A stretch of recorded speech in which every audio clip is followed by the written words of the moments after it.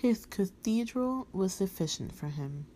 It was peopled with marble figures, kings, saints, bishops, who at least did not burst out laughing in his face, and who gazed upon him only with tranquillity and kindliness.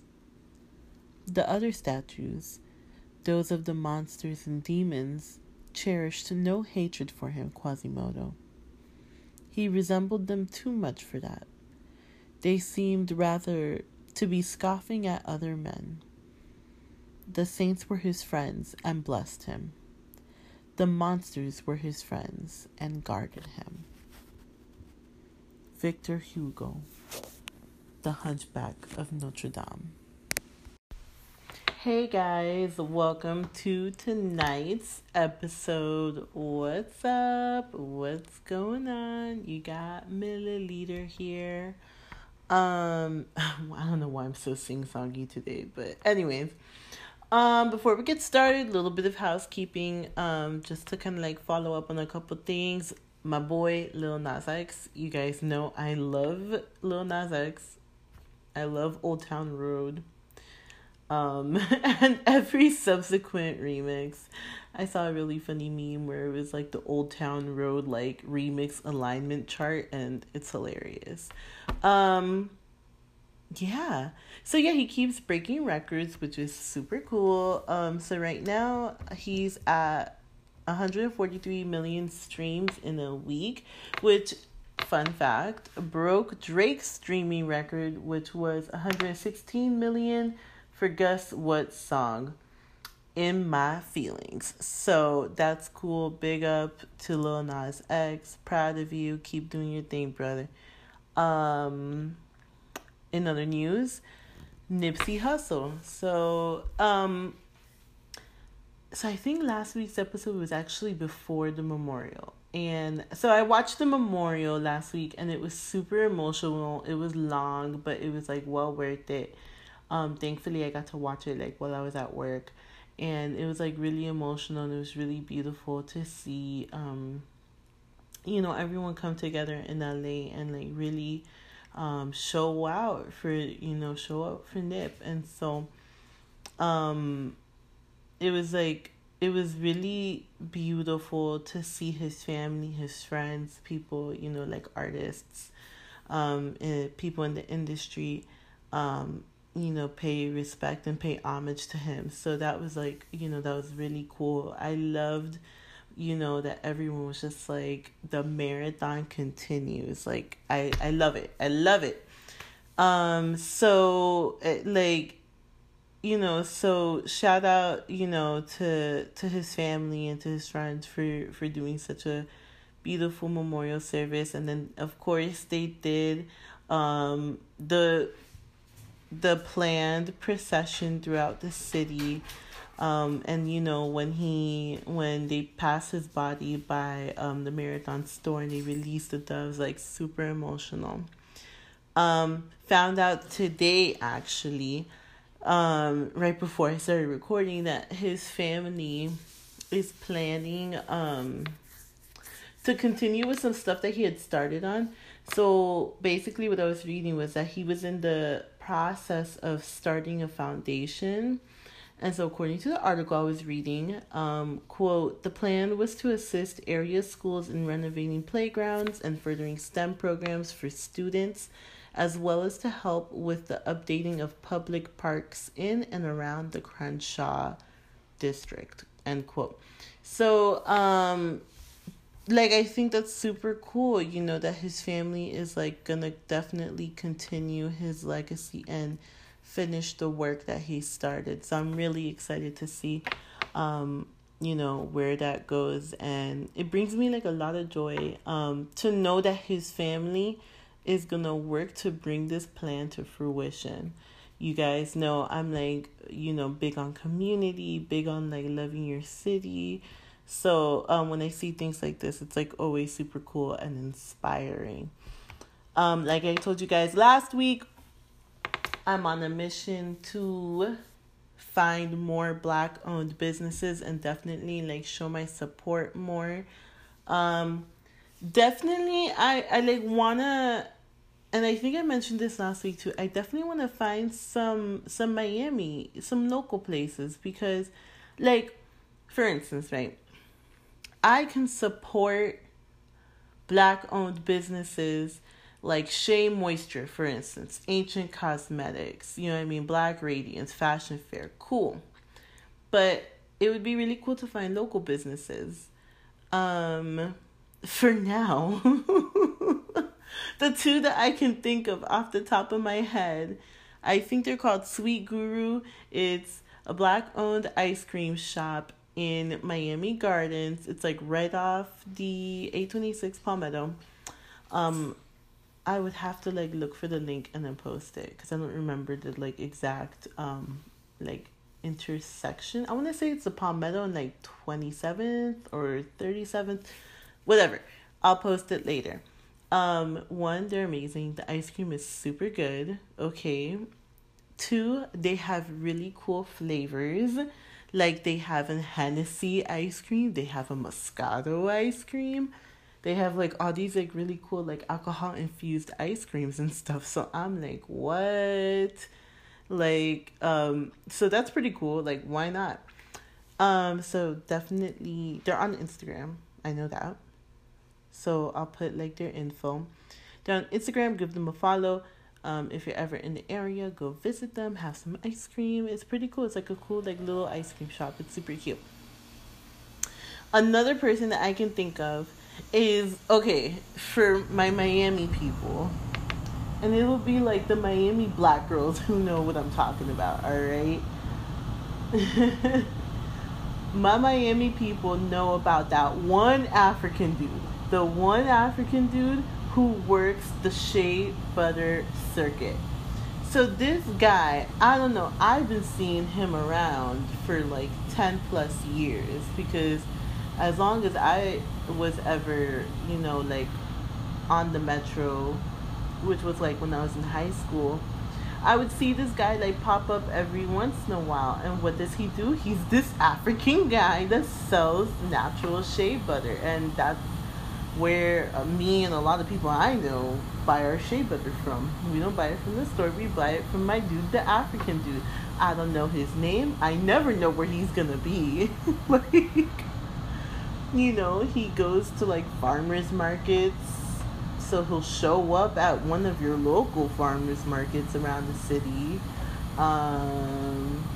Sometimes he does like farmers markets or like little festivals, or you know, like in Wynwood they'll do like Wynwood Yard, like they'll do like that little marketplace thing. He shows up there.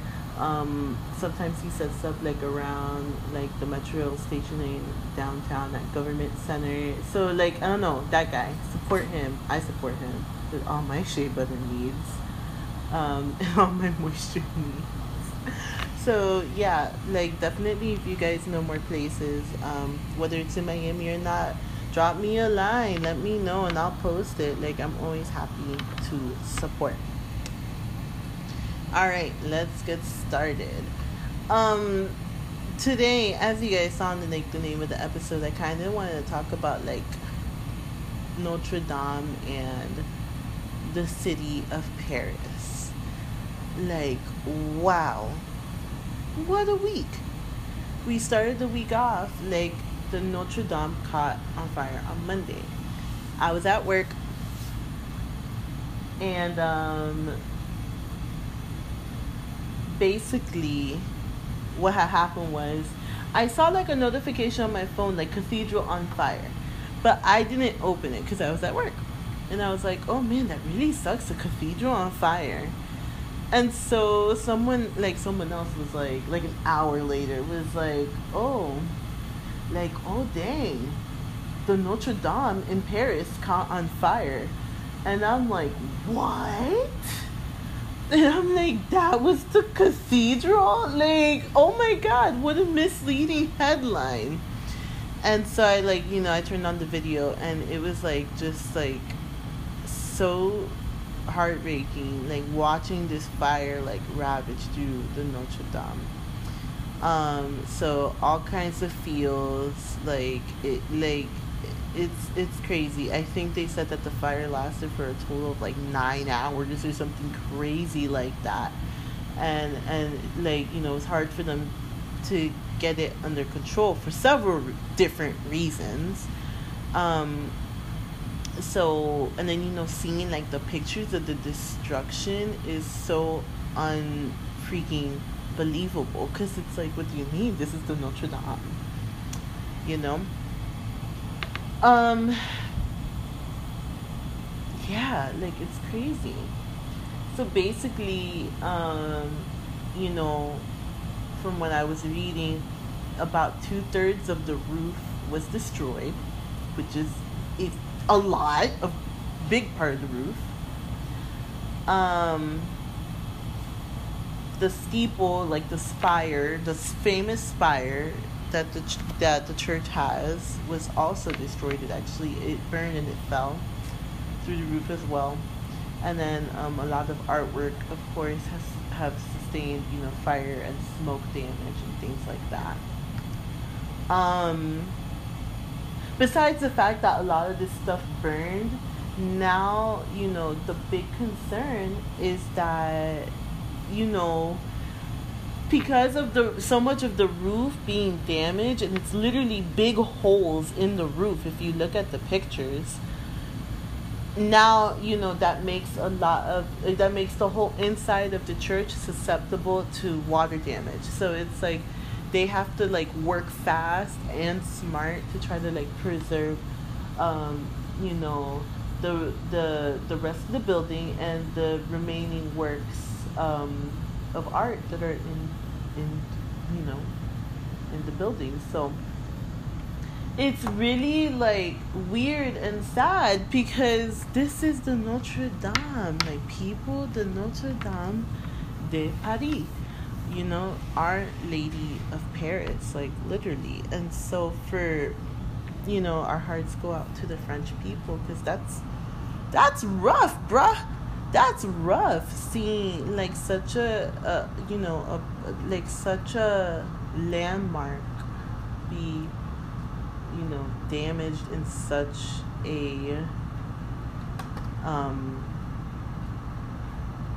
a big way, you know. Thankfully, you know, silver lining, it's not completely destroyed, thank God, you know. But like, definitely it's gonna take, you know, millions, if not $1 billion or more dollars, to fix, you know, and restore and preserve everything. You know, the building and the artwork that was being held inside. One thing that like really you know, like one thing that was kind of like encouraging, it's like, one, there was literally hundreds of firefighters that were deployed to go deal with this situation, you know.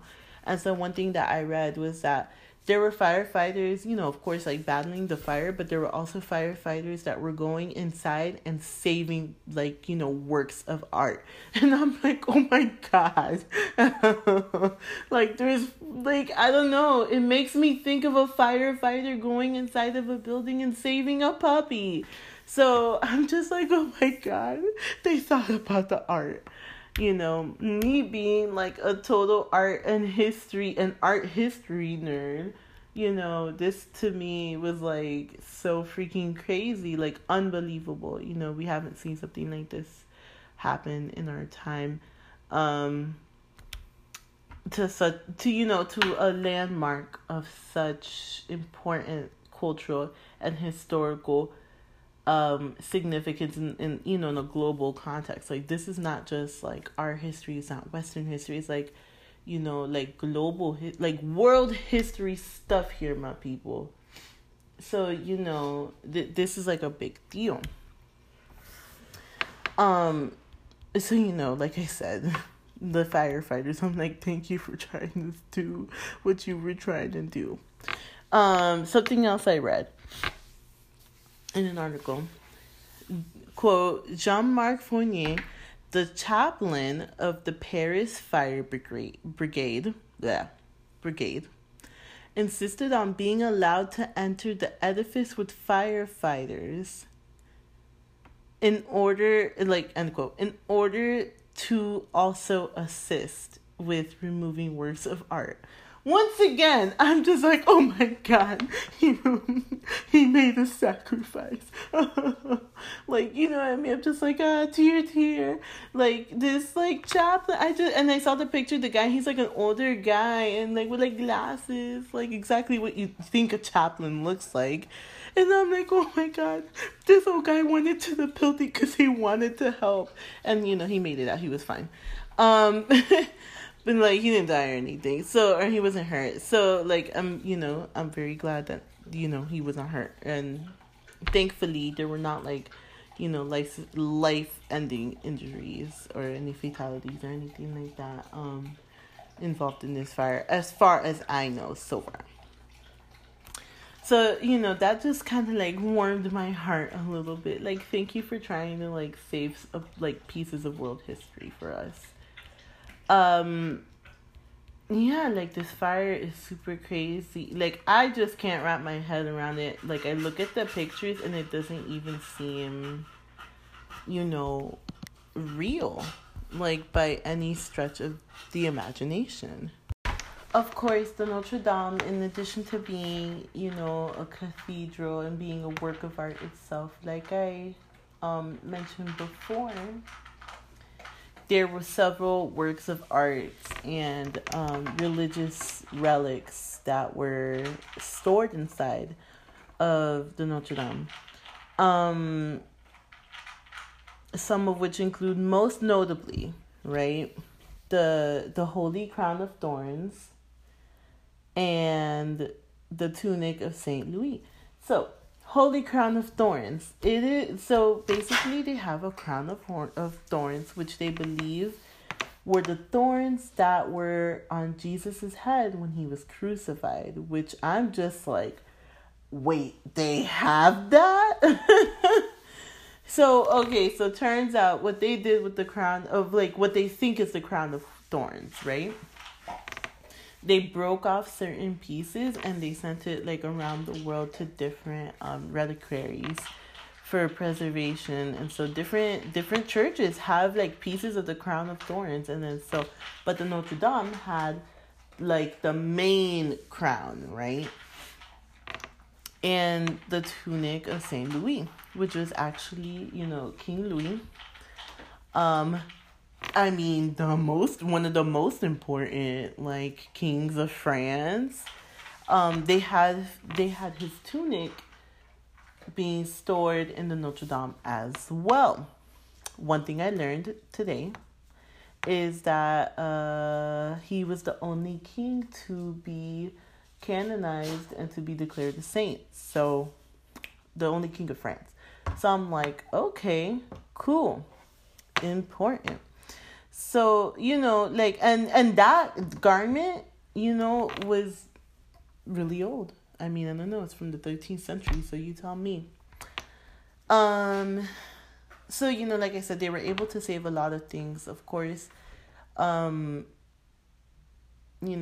still a lot of damage. Thankfully, because they had already been undergoing renovations, there was some artwork that had already been removed. And then they were able to remove, get a lot out while the fire was happening. So they saved a lot of artwork. Now, they have to go into, like, their little assessment and just really assess the damage thoroughly to see, like I said earlier, some things could have been damaged by the actual fire, by the smoke. So they definitely have a lot of work on their hands. Unfortunately, like I said, the spire, which was, like, on the steeple, right? Like, let me tell you, that video of the spire, like, falling in the flames, I almost cried because I was like, oh my God, this is too much for me.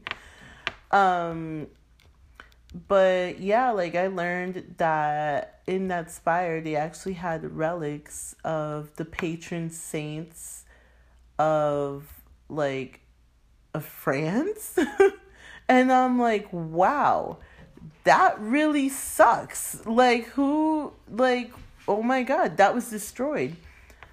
Let me back up. Relics are important objects, right, of religious value. So, like I mentioned before, the crown of thorns, that's considered a relic.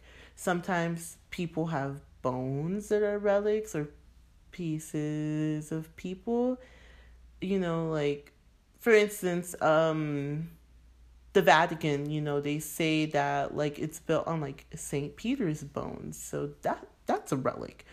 So, these are important items, to world history. So, unfortunately, that, like, really sucks that those relics were pretty much, I mean, we can pretty much say they're lost. Maybe they find some pieces in the wreckage, but who knows?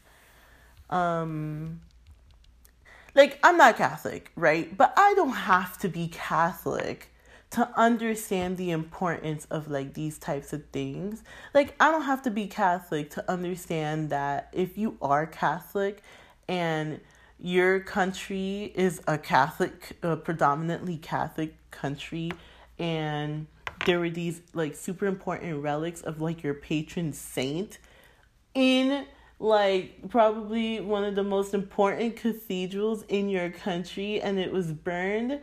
I don't have to be Catholic to understand how that could hurt. Like, you know what I mean? I'll come back to that point in a little bit. But yeah, like, it's just, like, it's, like, there's definitely gonna have to be, like, a lot of, like, conservation, preservation, and rebuilding efforts going on, for France. Let's go back and, go over, like, a little bit of, like, the Notre Dame history. So, for those of you who have not watched The Hunchback of Notre Dame, so Notre Dame is essentially on a little island. They call it the Île de la Cité. So what does that mean? It's, like, literally the island of the city, because it's literally a little island. It sits in the middle of, like, the River Seine, and it's super cute, right? Like, this, like, little island. And so basically, this island was actually something like a piece of land that they set apart for religious purposes. Like not sacred ground, but it's, like, their ground where they would go to do their religious things, right? So actually, Notre Dame was originally built on top of two other cathedrals, because it was two other smaller cathedrals that, like, had been continually destroyed. And so basically, one of the kings, he was pretty much, I think it might have been King Louis, he was pretty much like, hey, let's just build a really big one out of these two smaller ones, right? So when you go to France, like I said, sitting on an island, so you cross, like, a little bridge, and, if you take, like, a little, like, river boat down the Seine, like a little river cruise, like, it's really cute, because you pass by the Notre Dame. At least the one that I took, like, you pass by the Notre Dame, like, on the riverside, and then it, like, turns around, so you come back and you see Notre Dame from the back. We typically see Notre Dame from the front, so seeing it from the back is, like, really cool, and you kind of get closer than you would be able to on land, at least closer to the back part, because, of course, the back part is, like, the rest of the island. So if you ever go to France, that's my suggestion of things to do. And you, like I said, you get, like, a really cool, unique perspective of the Notre Dame. They started construction on the Notre Dame in 1163. Like, when you look at it, the Notre Dame is almost 1,000 years old. I mean, like, 856 years old to be exact, but who's counting? Like, that's crazy, guys. 1163. I'm going to repeat that. It started construction in 1163. They finished most of it, like the main part of the cathedral, right, in 1250. So it took them almost 100 years to finish it. Like, which, if you really look at the size of it and like the amount of detail, that's kind of impressive.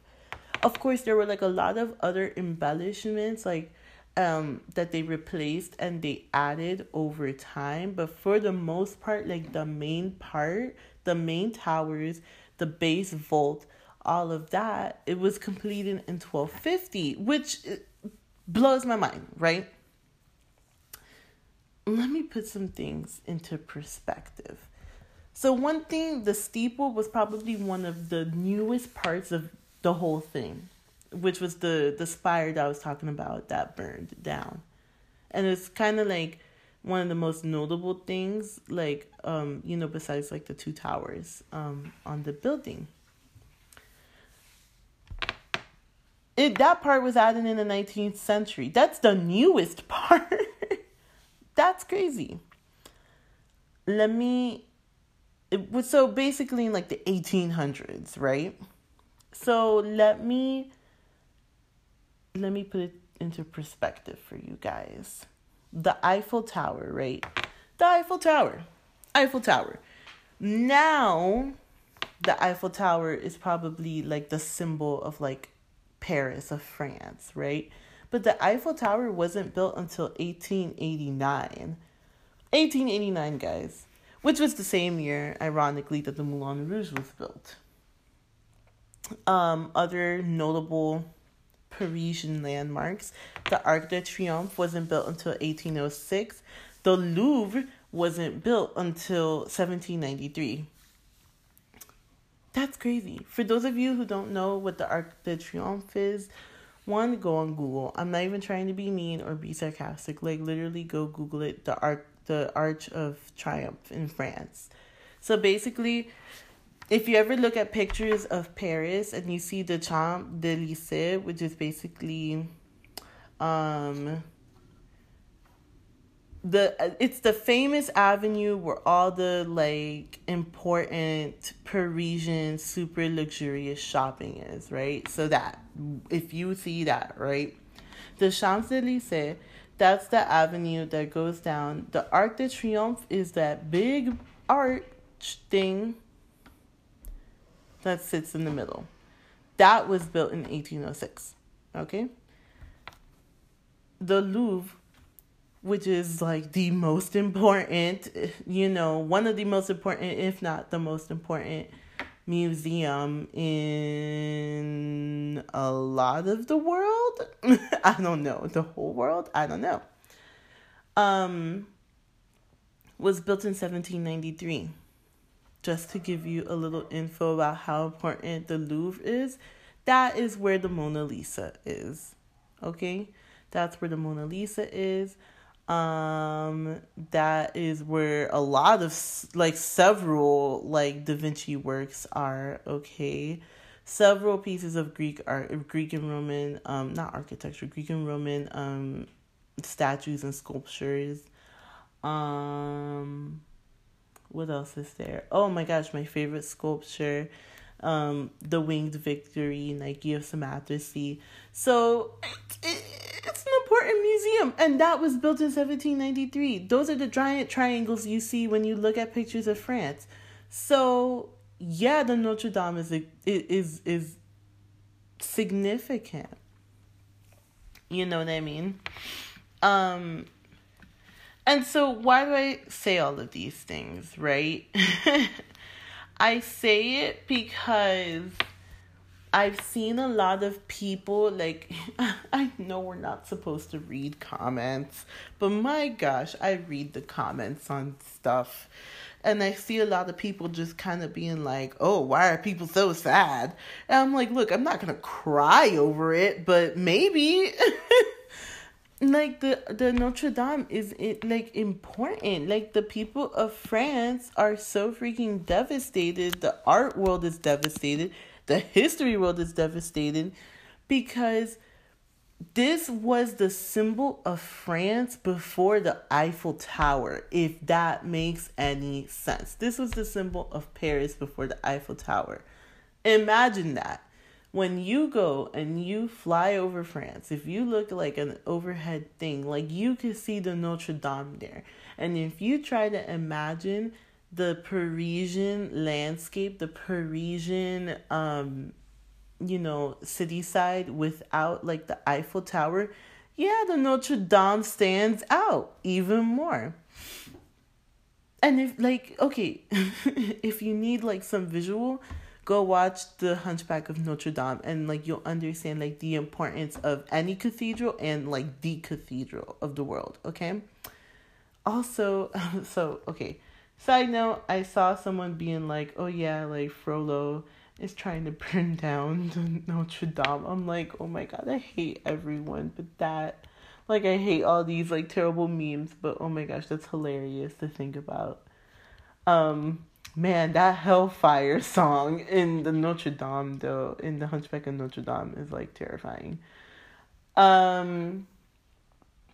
Just like another little nugget. And I think also, like, I don't want to generalize, right? But I think for a lot of people,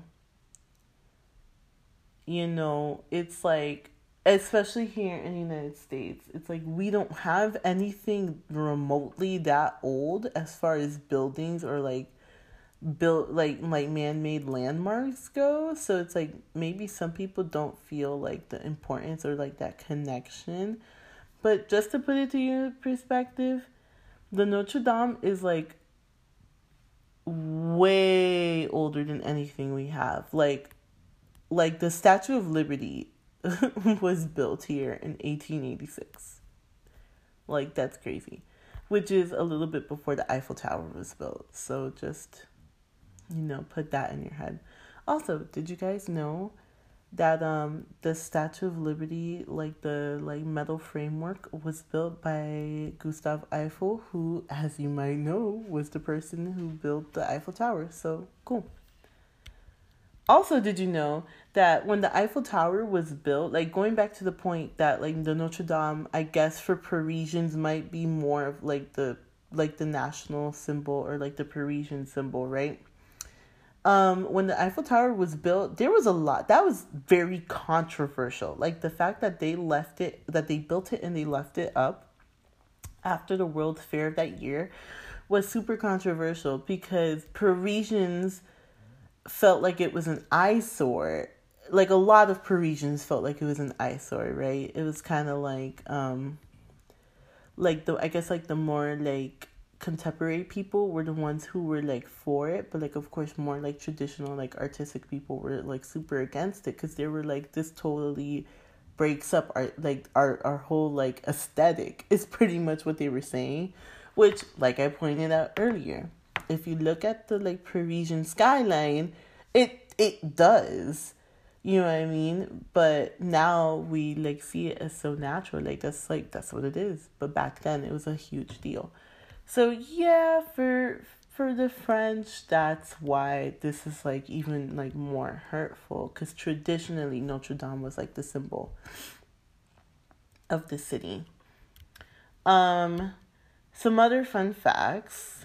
So when Victor Hugo, who was the person who wrote the book The Hunchback of Notre Dame, so when he released the book, that actually helped launch a renovation and beautification campaign, which I thought that was like really cool to find out, because it's like that, that renewed an interest in like saving and like preserving like the Notre Dame. And it's like, you see like community, like artists help sometimes. Like, yes, I know like a lot of people get like annoyed, but it's like, yeah, like we need to bring attention to things sometimes to save them. So cool. Another thing I learned is that a lot of the dimensions and the measurements of like the building itself and of like the different like statues and the things that are in the building follow the golden ratio, which I believe is like 1 to 1/16 or something like that. Or I don't know.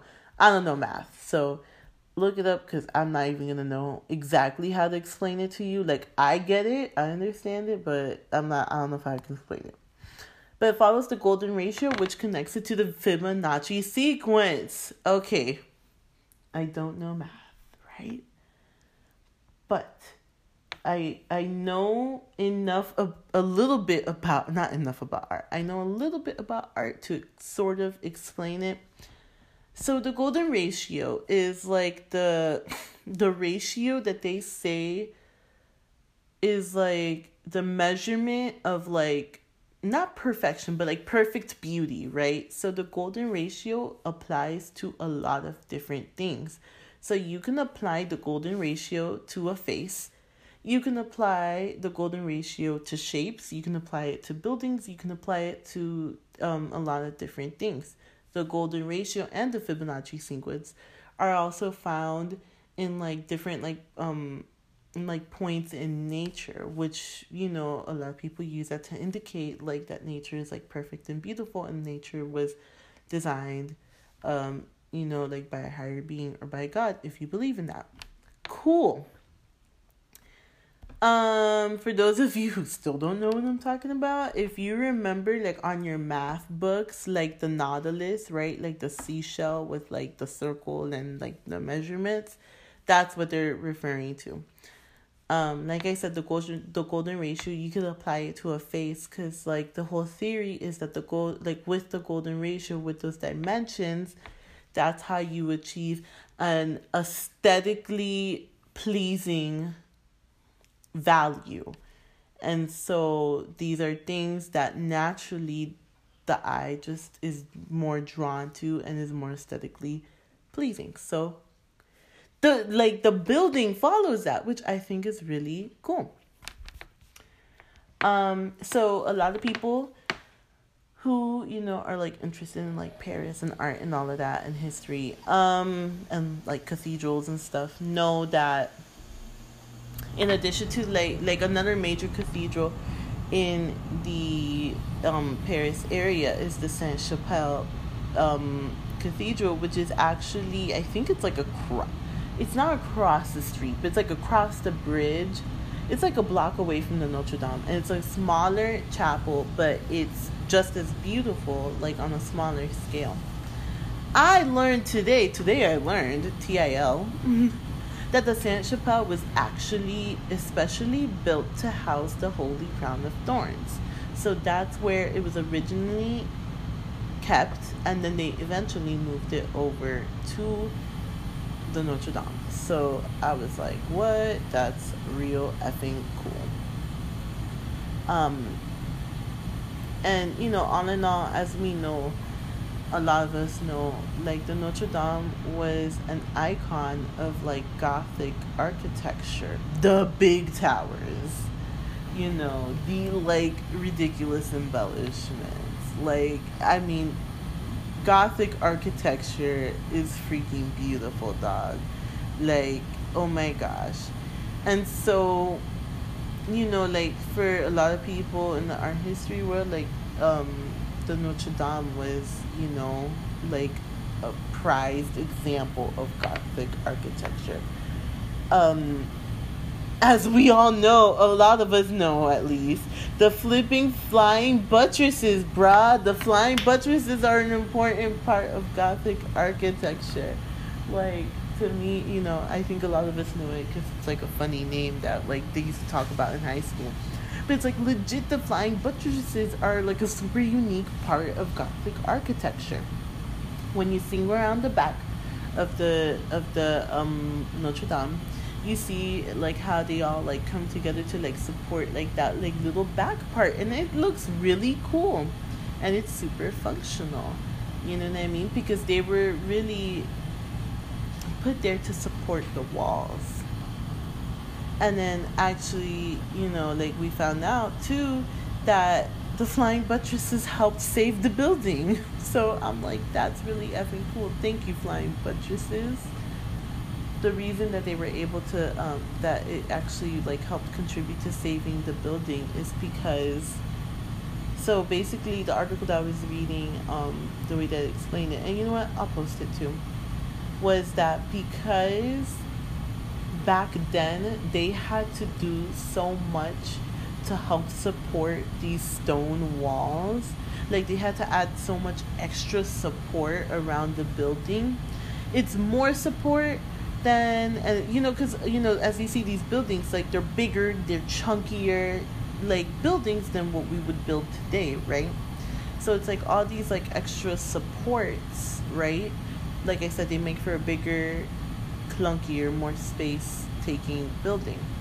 But all of that extra support helped save the Notre Dame in this fire because, so what I was reading was that like with fires, since it'll start eating away, it'll start burning different parts of a structure, it'll change the weight and the ability for certain parts to hold up other parts, right? So it's like if you have like a hole over here burning over here, suddenly you don't have like that extra support from that part of the building, so it's gonna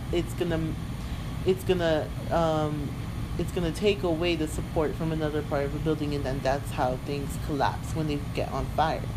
I learned a lot today, by the way.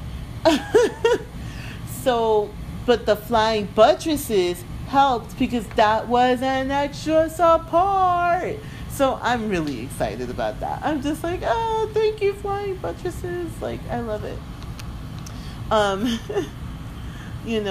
Like, I'm very excited to like hear that. I'm like, oh, thank you. Like, thank you, flying buttresses. Like, we appreciate you for like, like holding it down for the Notre Dame. You know what I mean? Like, like I said, there's a silver lining for sure. Look, the Notre Dame has gone through several wars, has gone through the plague, has gone through so many, has gone through revolutions, literally. Like, it'll be okay. Like, they'll rebuild. But, we definitely have to recognize the importance. And we have to learn history, bro. World history, local history, the history of our people. We have to learn history in order to be able to appreciate some of these things. And, like, we just gotta keep doing it. Like I said, France will rebuild. Another thing I kind of wanted to talk about as well. I have seen a lot of people post about the 3 churches in Louisiana that caught on fire. The 3 historically black churches that caught on fire within a week and a half of each other. And I've seen a lot of posts on a lot of different, across the social medias, where they're like, how come the 3 black churches are not getting enough media attention? And I'm just like, I'm not hating on, I don't know. Like, I'm not hating, and I'm not saying that they don't need attention as well. Like, of course, I definitely support, because, like, this crazy dude who, I'm not even gonna say his name, right? This crazy white dude, like, wanted to feel himself and feel important and feel like he was doing whatever, you know what I mean? So he went and he burned these, like, 3 churches, and then, like, was reading up on himself, or reading up on these, like, reports, like, so he can gas himself up, whatever, right? Like, which, I'm glad he was caught, charged with hate crimes. Cool. I'm not saying that that's not important. Okay. This is what I have to say to that, I guess, is that this is important to us here in our nation. But what happened to the Notre Dame is important on a global scale because, like I said earlier, it's world history. So, like, it's not gonna be covered as much, unfortunately. like with this kind of, and then people are like real mad, right?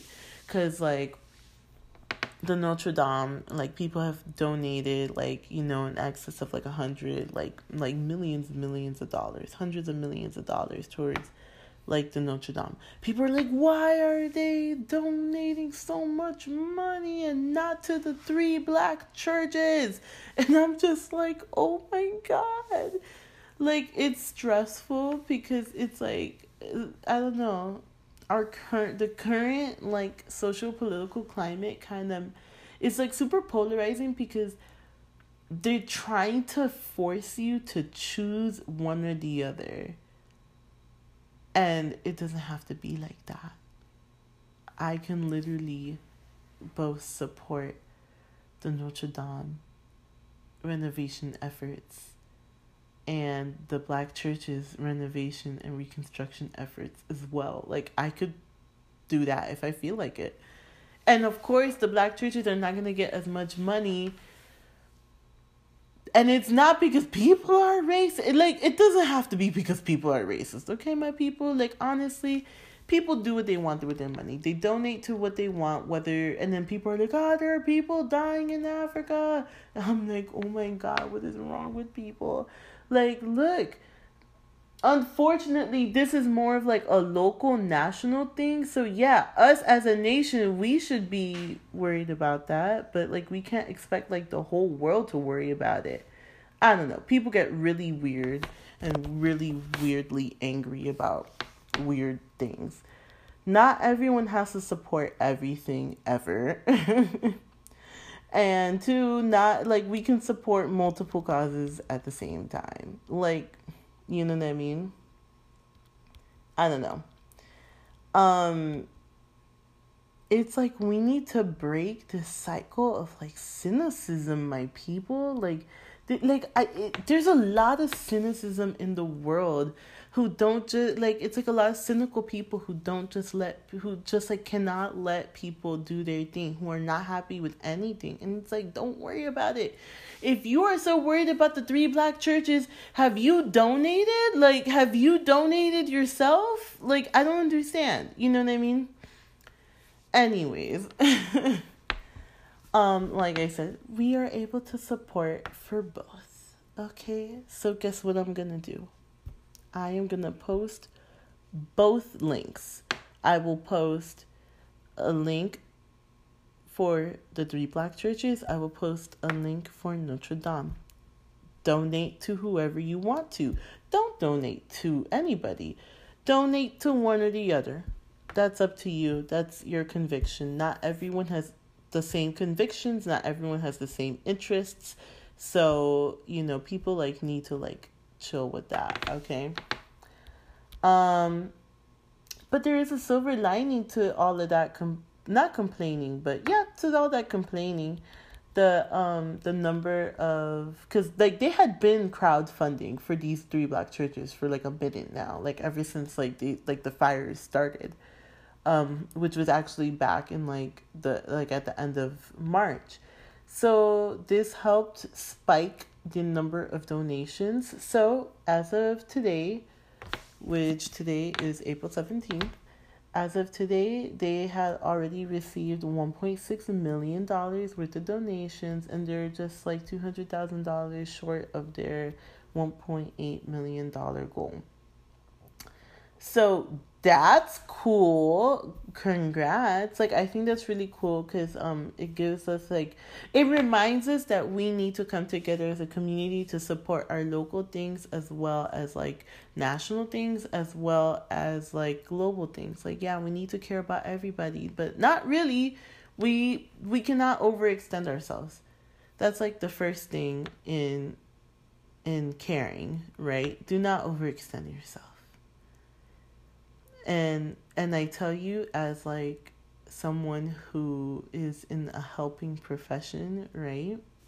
That is like one of the first things they tell you, like in social work school. They're like, look, you are not a superhero. You cannot save everyone. So don't try. And it's like, all right.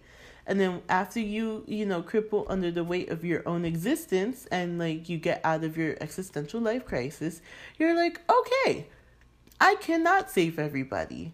But if I can save at least one person, a family member, a friend, a coworker, a schoolmate, a classmate. I'm like schoolmate, like I'm freaking British. A classmate. It's like we have done plenty. And so, I'm gonna leave you guys, with that one. And then, people are like, why are people crying? And it's because of everything that I've kind of set up to this point.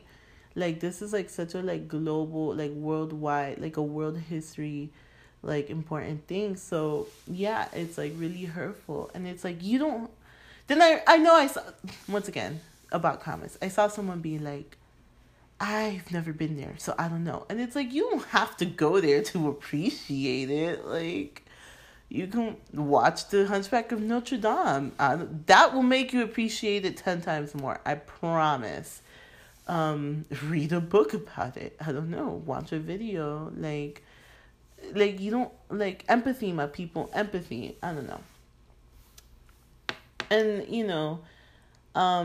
just to kind of like bring this whole, my own discussion with myself to a close. This is the importance of studying, of reading, of learning history, because then we understand the importance of global events, of local events, of national events. Like, we can put 2 and 2 together and be like, wow, that's kind of a big deal. Yeah, this is why this is important. Yeah.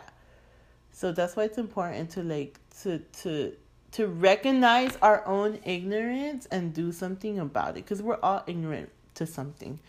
I don't know everything. I get up here and I just talk and I try to do research and I try to learn.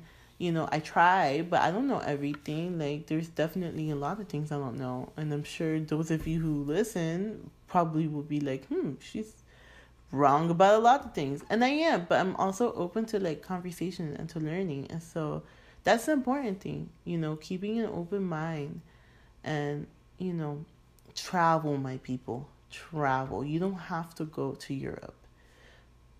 I can make a whole episode about how easy it is to get to Europe. But actually, you know what? I'll do that in the second part of this podcast. But travel, whether it's to like, the next county, the next city, the next state, like, travel a little bit. It's important to get out there and do something different and meet people who are different from you, and to like visit important sites, whether it's in your city or your country or your state or your continent. It's important to like, get to those pieces of history and to learn about it. It changes your life and it changes you, and hopefully for the better. And sometimes we can't travel. Read, watch a documentary, watch a movie. It doesn't even have to be a documentary. Watch a movie. This is really, this is secretly a plug for The Hunchback of Notre Dame. But you know what I mean? Like, these things help us see the importance of what's going on in the world around us. And so it's like, I understand, like, traveling can get expensive. So I'm not sitting here and being like, oh, break bank to go travel. Because guess what? If you read and you got an imagination, you're traveling already. So, but,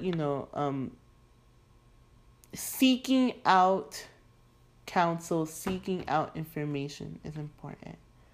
And being open to learning is important, because definitely the world is much bigger than our house. The world is much bigger than our neighborhood. The world is much bigger than our city. And I think people sometimes forget that. Anyways, that was super long-winded. And just to throw in another thought I just had. I think that's also kind of like the interesting part about globalization and social media. It's like, yeah, we see how big the world is, but I don't think we understand how big the world is. It's like, we know the world is bigger, but like, for some people, the world has gotten smaller and into their screen. All right, I'm done. Okay. I'm going to post another interesting interview that I listened to this week also from, it was Charlemagne and some other guy. I forgot his name. I'll post the interview though in the description. Guess what time it is? It's story time, you guys. Here's the story of my trip to a party. Forever together in party. Oh my god. Yeah, like Anastasia, dog. Oh, I love that movie. That part where Anastasia meets up with her grandma in Paris. Beautiful. Even though we know that like the story didn't happen that beautifully or romantically. Not the point. But yeah, so a few years ago, we took a trip to Paris. A nice little family trip. It was actually to Germany, but, you know, via Paris. So, I told you guys earlier, I would tell you guys a little secret about traveling to Europe. I don't make money. I travel a lot, though. And a lot of people ask me, they're like, how do you travel so much? Well, 1, I travel for work sometimes. 2, I save my money and I plan. The key is planning. I'm going to give you guys a couple of tips for traveling to Paris. So, 1, if you live here in Florida, in Miami, Broward area specifically, we're very fortunate to have access to some good airports. When I say good, I mean airports where, like, significant airports where we can go a lot of different places. We have not 1, we have 2 significant airports for domestic and international travel. We have Miami International and we have Fort Lauderdale International Airport. So yeah, this gives us an advantage because we have access to a variety of airlines, and so a variety of schedules, variety of prices. A lot of us out here in Miami know the more expensive flights tend to fly from Miami and the cheaper flights tend to fly from Fort Lauderdale. Why do you say that? Well, example, Fort Lauderdale is where Spirit, JetBlue, Southwest, Frontier, I'm trying to think of what other airlines fly from there. Like economy airlines, Norwegian, like the cheaper airlines, which is cool. A lot of us do are traveling from Fort Lauderdale, okay? So we do have that advantage. But I definitely encourage you guys to find out about like your local airports or your closest airports and like what airlines service them, and if you have airports close to you that service like these economy airlines, right? The trusted ones, of course. So, fun fact, Norwegian Airlines flies from Fort Lauderdale.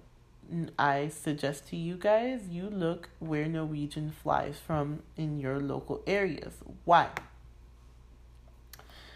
A flight from Norwegian to Paris, depending on the time of year, can cost you around $500 or so. And that might be including luggage.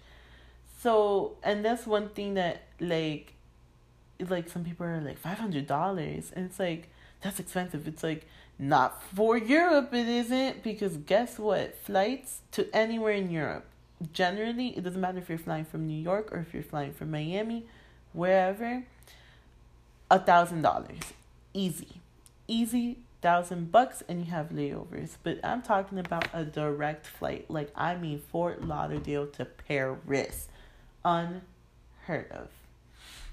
So yeah, so we got our flight. You know, I think it was like a total of $500. We all had luggage. It was me, my sister, and my mom. We flew together. We had two luggages each with a carry-on. Like, we had a lot of clothes with us because we went in January. Oh yeah, you heard me right. We went in January, my people, in the dead of winter. So we had to pack a lot of winter stuff. It was frigid, to say the least. So yeah, guys. So we went in the dead of winter. The mistake we made was that me, my mom, and my sister like all sat together, and we're all three like heavier set women. So we were scrunched together for like a 10-hour flight straight. So on the way back, we were like, not again. We sat, like, we all separated. But let me tell you, my first time going, like, so I had never been on a flight so long. Mind you, background, I'm super scared of flying. I fly all the time, but I'm terrified of flying. Like, it freaks me out every single time. So I was like super anxious. Oh my god, when I tell you I was super anxious about this flight, I was super anxious because I was like, I've never been on a flight for so long. I took sleeping pills. Okay, cool. I slept for like 8 hours and then I woke up at what was like 6 a.m. just about like Parisian time. And our flight landed like at 9:30. Like we got there in the morning, or like at 9. So I was awake for a while by myself. Like it's just me. The whole plane's knocked out, and I'm just like, man, I'm super awake for 3 more hours on this plane. But when I saw on like the map, cause okay, you know, side note, we were going to Europe to go visit my sister-in-law and my nephews who live in Germany. So when I saw we were getting closer to like actual Europe, it's like my first time going to Europe. You know, I'm gonna go like meet my nephews for the first time, and so I was like super emotional, and I cry for everything anyways. So I started crying out of like joy. I'm like, I'm so excited. And then it was really cool, like flying over Paris and like seeing like the Eiffel Tower, and like I like never forget that. So that was super cool. And like I remember just like landing, and I was like super like, you know, like just everything felt super surreal. Getting my passport stamped with like Paris, I was just like, oh, like Charles de Gaulle Airport. I'm like, oh my god, yes, like I'm living the dream. Oh my god. So you know, like it the whole thing was super cool.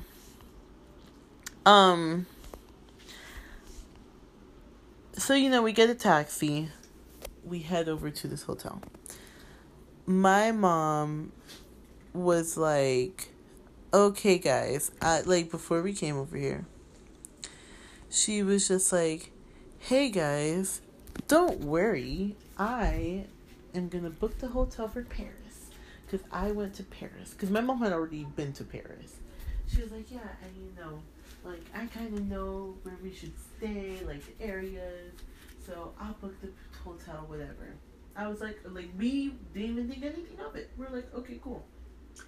My mom's like, yeah, it's a cute little hotel that's by the Louvre. Oh, okay, great.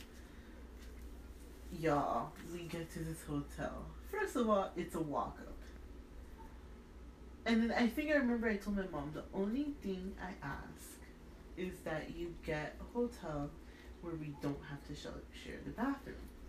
Because especially like in France, especially the older hotels, you tend to have communal bathrooms, and I'm like not down with that. Like that's probably like the most American thing of mine. I was like, no, we need a private bathroom. It's a walk up, and then I was like, okay. So we had to go up 4 flights of stairs. I kid you not, with these big ass pieces of luggage. And I'm like, yo, what is my life right now? And then there was like an innkeeper, if that's what you want to call him, for lack of a better word. An innkeeper there who was super creepy looking and super not helpful, because he was just like, okay, go up to your room now. And so we took our luggages 4 flights up the stairs or whatever, and we were like wiped out by the time we got upstairs, and we're just like, why is this happening? Remember, I told you guys, we each had 2 pieces of like big luggage, like big suitcases, and then a carry-on and a backpack, right? All of us. So we had to do like definitely multiple trips. And cuz like we weren't going to expect my mom to like my 50 at that time would have been 55-year-old mother, 54-year-old mother to go up and down 4 flights of stairs with her luggage. So me and my sister did it. And I think towards the end was when the guy like helped out, because I remember him taking something upstairs. But like that was like after we had already done like the heavy lifting, right? We go into this room. I'm gonna try to find pictures of this room. Oh my god, you guys. First of all, they were super tiny rooms, and they were like ugly. They were just ugly. I remember like me and my mom got 2 rooms because my aunt from Colombia was flying to Paris to meet us in Paris. So my mom got 2 rooms right next to each other. One was me and my sister. The other one was for her and my aunt. One, these walls were paper thin. 2, they were tiny. 3, our room had like a little window, and there was like a little table with like a little chair, but it was like lawn furniture. And my sister looks at me, and I look at my sister like, I don't know. And I asked my mom, I was like, what is this? And she was just like, oh, it looks good in the pictures. I'm like, no. Mm-mm. There is no way. Like, there is no way this could have looked okay in pictures. So, we're just looking around, and we're like, okay. And it was like this tiny bed. It was me and my sister sharing a bed. And like, it was super cold. And like, we're just like, oh my god, this is so miserable. But after we got settled,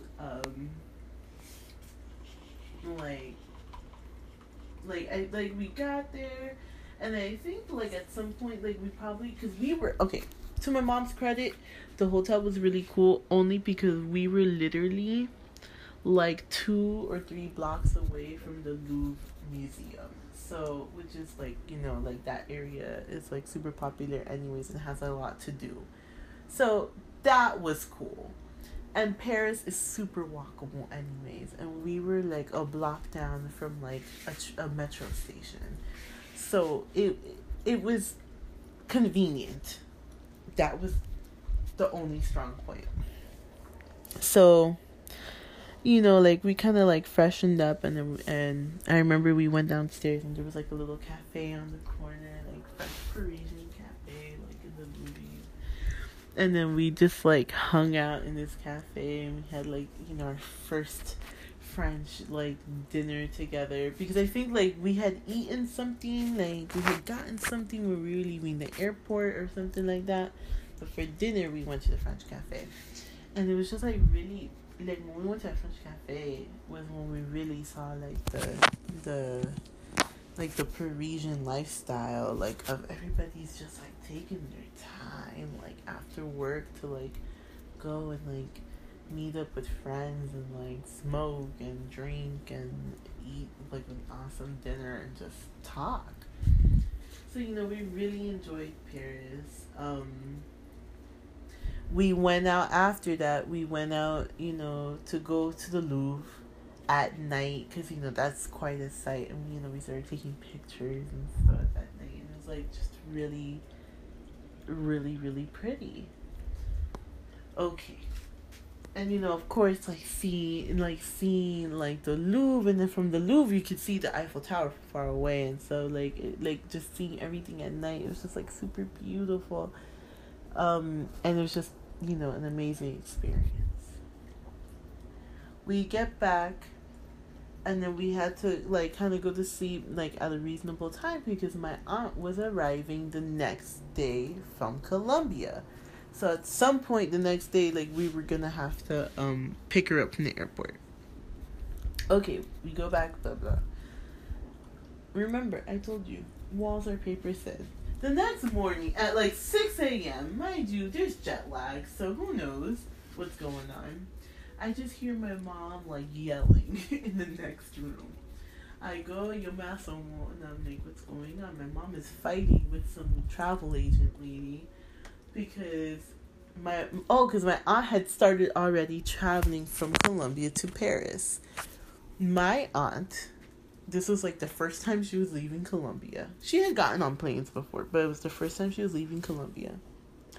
Check out this itinerary, my friends. Cartagena, Colombia, to Caracas, Venezuela. Okay. From Caracas, I think she had to go, I think it was like from Cartagena, Colombia to Bogota, Colombia to Caracas, Venezuela to Paris. Okay. My aunt, on the first leg of the trip, like, her flight was delayed, so automatically it like destroyed the rest of the itinerary of her trip. Okay. And then of course the Bogotanos in the Bogotan airport were super unhelpful because I'm gonna say it here. You guys know I'm half Colombian, right? Let me tell you, Colombians are the worst. And Colombians know it. Colombians who are not from the coast are like just stuck up and rude. And so they were like not helpful to my aunt at all. My aunt was like crying because she had missed her flight, and it was like, and my aunt's like super emotional anyways. So my mom was fighting with some travel agent because they were like basically trying to charge my mom more money to get my aunt another flight. And so it was like this whole thing. So I get on the phone, right? Social worker Mill has to get on the phone, and I'm just like, well, you need to provide me with a solution at 6:00 in the morning, okay? I was so annoyed, and I yelled at these people, and whenever we found my aunt a flight, she started making her way, because at that point when I had spoken to my aunt, or not to my aunt, when I had spoken to the travel agent, I think my aunt was already in Caracas at that point. Like, I think the whole issue was getting a flight to Paris. So then at the same time, we're like trying to communicate with my family in Colombia because they were super worried, and so it was like crazy telephone trees everywhere. Whatever. We go to get ready to take on the day. Right? Actually, no. Wait, hold on. Sorry, back up. We weren't picking up my aunt that day. No. The intention was to pick up my aunt that day, but because of all, like, the delays and everything, we ended up picking up my aunt the next day, right? But, after we deal with the whole thing with my aunt, and we get my aunt situated in her flight situation, we were like, all right, let's go explore Paris. Like, we wanted to do stuff, but we didn't want to do too much without my aunt. So, we go to get ready. And this bathroom is the tiniest bathroom I had ever seen. Oh my god. Like, that bathroom, like, mind you, my bathroom in my house isn't huge, but it's the correct proportions. This bathroom, and I'm not even talking about like the toilet or anything, right? I'm talking about the shower. Let me tell you, the shower in this hotel, it might have been at most maybe like 18 inches by 18 inches, and I'm not even exaggerating. Like, it was a tiny block.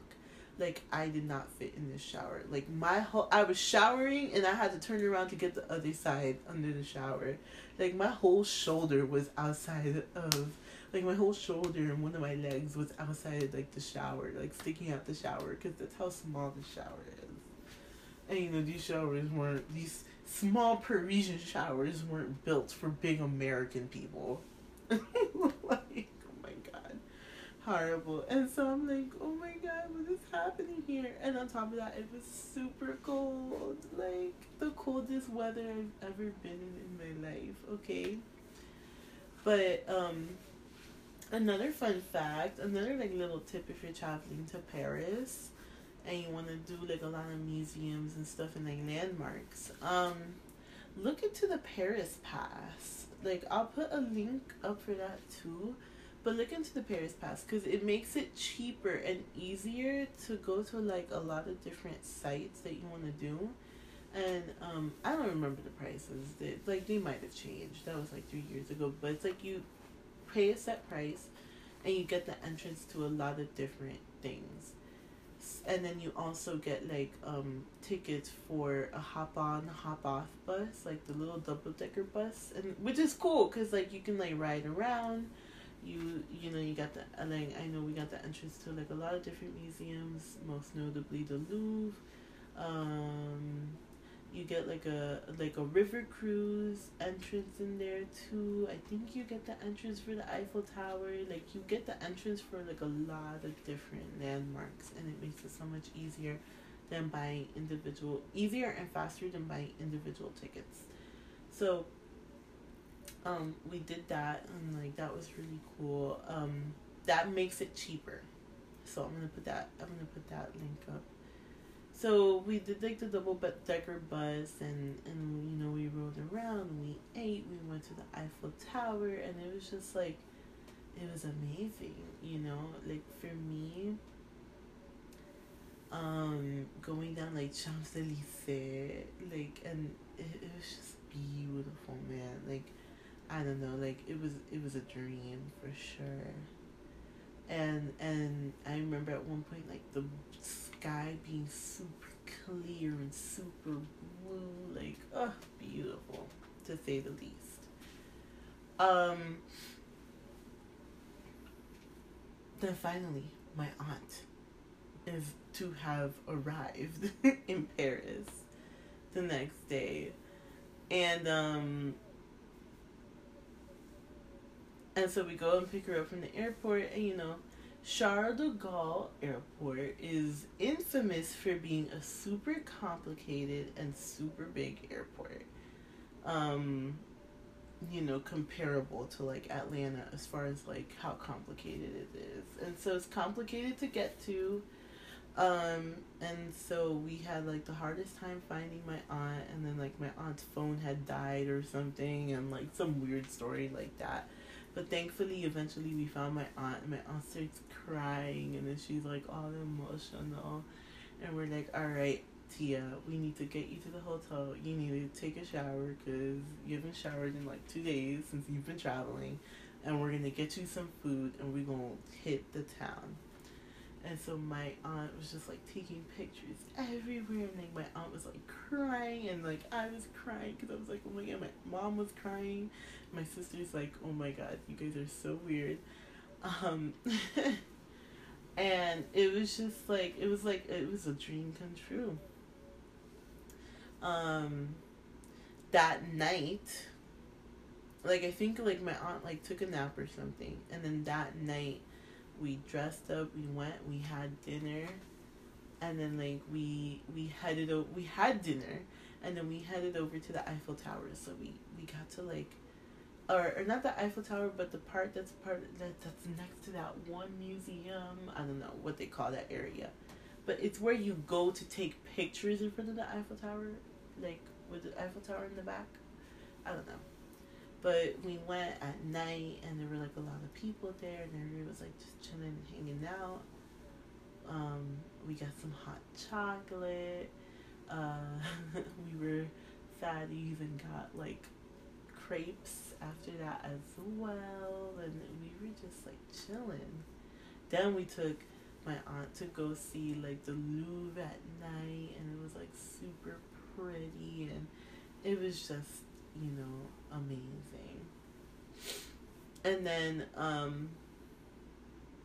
the next day after that, that's when we went to the Eiffel Tower, you know, during the daytime, and we walked around, and like we went to the Louvre, like inside of the Louvre that day. That was the same day we got to go. Like we did a lot that day because that was the same day we went to go see Notre Dame, and like Notre Dame was like freaking amazing and beautiful. And I was just like, oh my god, it looks just like in the movie, in the Hunchback of Notre Dame. And going inside, and like when you get up close to it and you see like all like the detail with the statues on the outside and on the inside,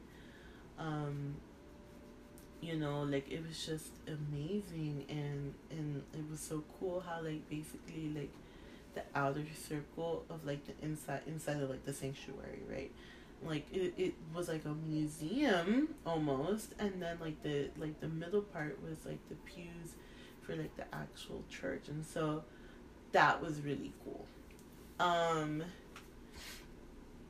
One thing I learned while I was there,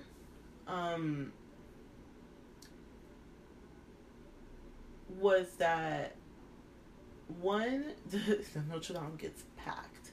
There's like a line, but it's not that bad. People move through pretty quickly, but you know, and then you can like you know, go to actual mass if you want. You can buy like different like little things from there. So that was pretty cool. Another cool thing about Notre Dame is that Notre Dame has like this one point like in front of it where it's like a little marker. I forgot what it's called, but pretty much that is like 0.0 of Paris. Like any measurements that they had done of Paris to like another city or Paris to wherever has been measured from that point in front of the Notre Dame. So, fun fact. But yeah, like, so going inside of the Notre Dame was just like awe-inspiring. And I remember like the song I thought of when I was inside was from Disney's The Hunchback of Notre Dame. Was God Help the Outcast, God Save the Outcast, like, which is like a beautiful song where she's like walking through Notre Dame and she's like praying, and then like, you know, like the chorus is like the people in the church and it's like they're lighting candles, and like I thought of that and I'm like, oh my god, my Esmeralda dreams. So that was like pretty cool. It like something that I found out after I left, and now in light of this fire, I feel real crunchy. So I didn't know that with the Notre Dame and with the Arc de Triomphe, you can actually do an upstairs tour. So before you could go up to like where the gargoyles are and like take pictures, and I'm like, what? So I found that out after I went to Paris, right? And I was like, wow, I feel real stupid because we could have gone up to the roof. And but you know me with like the hopes and dreams that I'll return. I'm like, oh, I'll just do it when I go back one day. I am now eating my words. Who knows when they're going to open up the Notre Dame again? Like, who knows how long it's going to take to renovate and, you know, fix everything they have to fix. So I feel real crunchy about that. But yeah, so going to Notre Dame was like amazing. And you know, like I said earlier, and doing the river cruise and you pass by like the Notre Dame and you get that different perspective, it's just breathtaking. Like when we were passing by Notre Dame in the river cruise, like we were in the river cruise that had like glass walls pretty much, right? It was totally transparent, so you could see everything from the inside.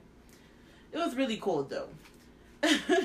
So we all sat inside, but then at some point I just like went outside like by myself, and I just sat there and like I just took it all in. And I think something that like my family didn't realize didn't realize at the time about me on this trip, like I'm the kind of person, I'm kind of like, you know, thankfully I've been able to travel with my family.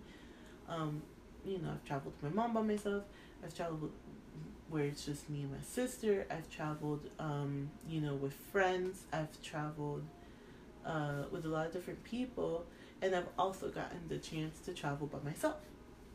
And so, for me, the appeal of traveling by myself is that I set my own schedule. I know what I like to do. I like to do a little bit of everything, but I'm the kind of person, I really like museums. I like doing touristy things, and I like taking my time. So, and I'm used to, like, okay, if I travel by myself, I'm doing my own thing, doing my own schedule. I know my interests, and I like to just sit and, like, take things in and, like, really feel them, right, and not rush. So I think when my family, they didn't think about that, or they didn't realize that, like, for me, Paris is going and sitting on the corner cafe and drinking coffee and eating, you know, probably either an omelet or some type of something with a baguette or croissant. A croissant more than anything. A chocolate croissant. An almond chocolate croissant, to be specific. That, for me, that's Paris. Like, I'm, you know, riding around on a bike filled with flowers in the basket. Like, that's Paris for me. So I just wanted to, like, take it in and, like, chill. And my family wasn't really letting me do that. So I took that riverboat time for that, and I do not regret it. And then when I say I sat there and, like, didn't want to talk to anybody, I didn't listen to music, I didn't put on, like, my headphones. I just sat out there and I was just looking around and admiring it. No videos, no, like, pictures. Because I took a lot of pictures, but at that point, no pictures, nothing, just taking it in and chilling. Like, that was Paris for me. And so, like I said, seeing the Notre Dame from the back, which is not something that you see a lot, that was really cool too. And, you know, like, we did a lot of different things in Paris. I think one of our last days in Paris, like, my mom was like, what is something that you want to... Oh, because I was on this whole thing. I was like, I need to go to the Moulin Rouge. And then no one was listening to me. And I'm like, you don't understand. I need to go to the Moulin Rouge. Because the Moulin Rouge is my absolute favorite. Like, that's my most favorite movie ever. So I'm just like, okay, but what you're not understanding about me is that I need to be at the Moulin Rouge. Like, I need to go. And so I, like, made this whole big deal, because then also the Sacré-Cœur, which is another, like, basilica, like, famous, you know, basilica in Paris, is in, you know, the Montmartre area. Which, you know, where the Moulin Rouge is essentially the red light district anyways. And, like, it was so legit as far as being a red light district, by the way. So we finally went out there, and I was, like, ecstatic to just see the Moulin Rouge. And then, you know, like, I have so many things, you know, that I'm just like, when I go back, I'm gonna do them.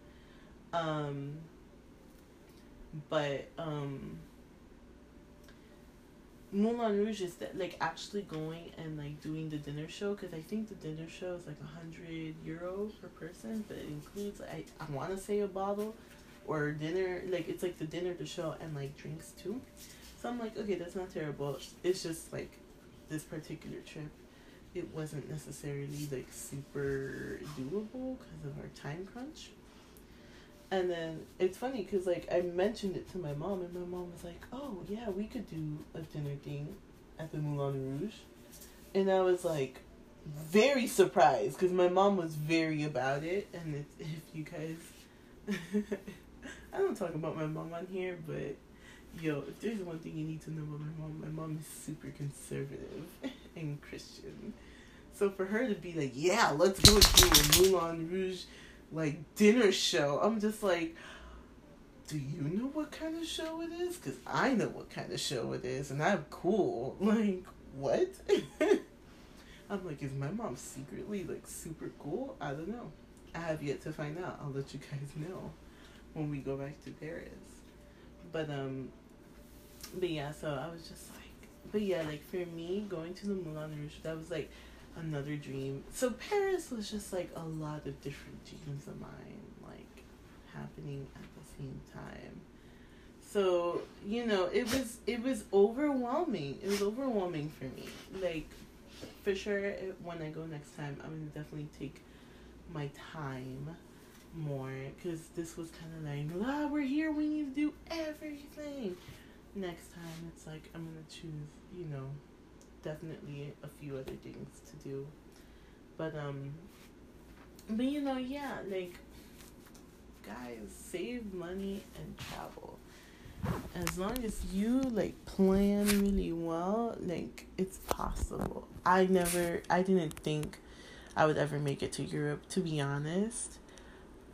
But we made it. The opportunity presented itself and we made it happen. So like I said, I'm gonna post the links in the description so you guys can get like all the info you wanna get.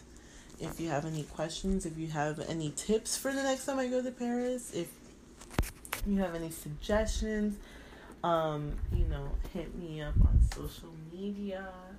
Like I said, reach out, drop me a line. As you know, I'm looking for Black-owned businesses to support, so go ahead and drop me a line about that too.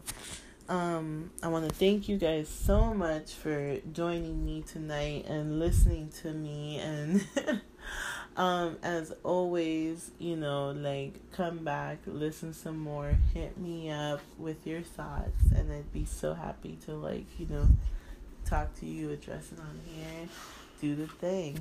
Thank you guys so much. Have a good night.